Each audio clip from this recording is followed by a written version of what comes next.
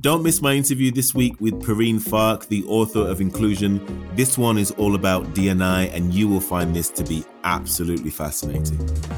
There are so many business benefits of having a diverse and inclusive workforce.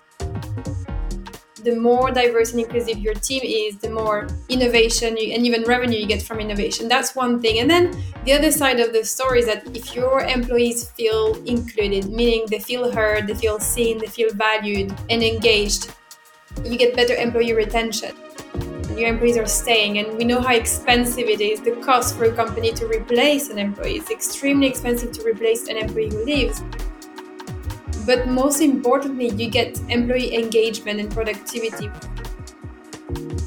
The main goal of diversity and inclusion is to create a highly inclusive and diverse team that's representative of the society we live in, so we can serve the customers we serve in a way that we understand them.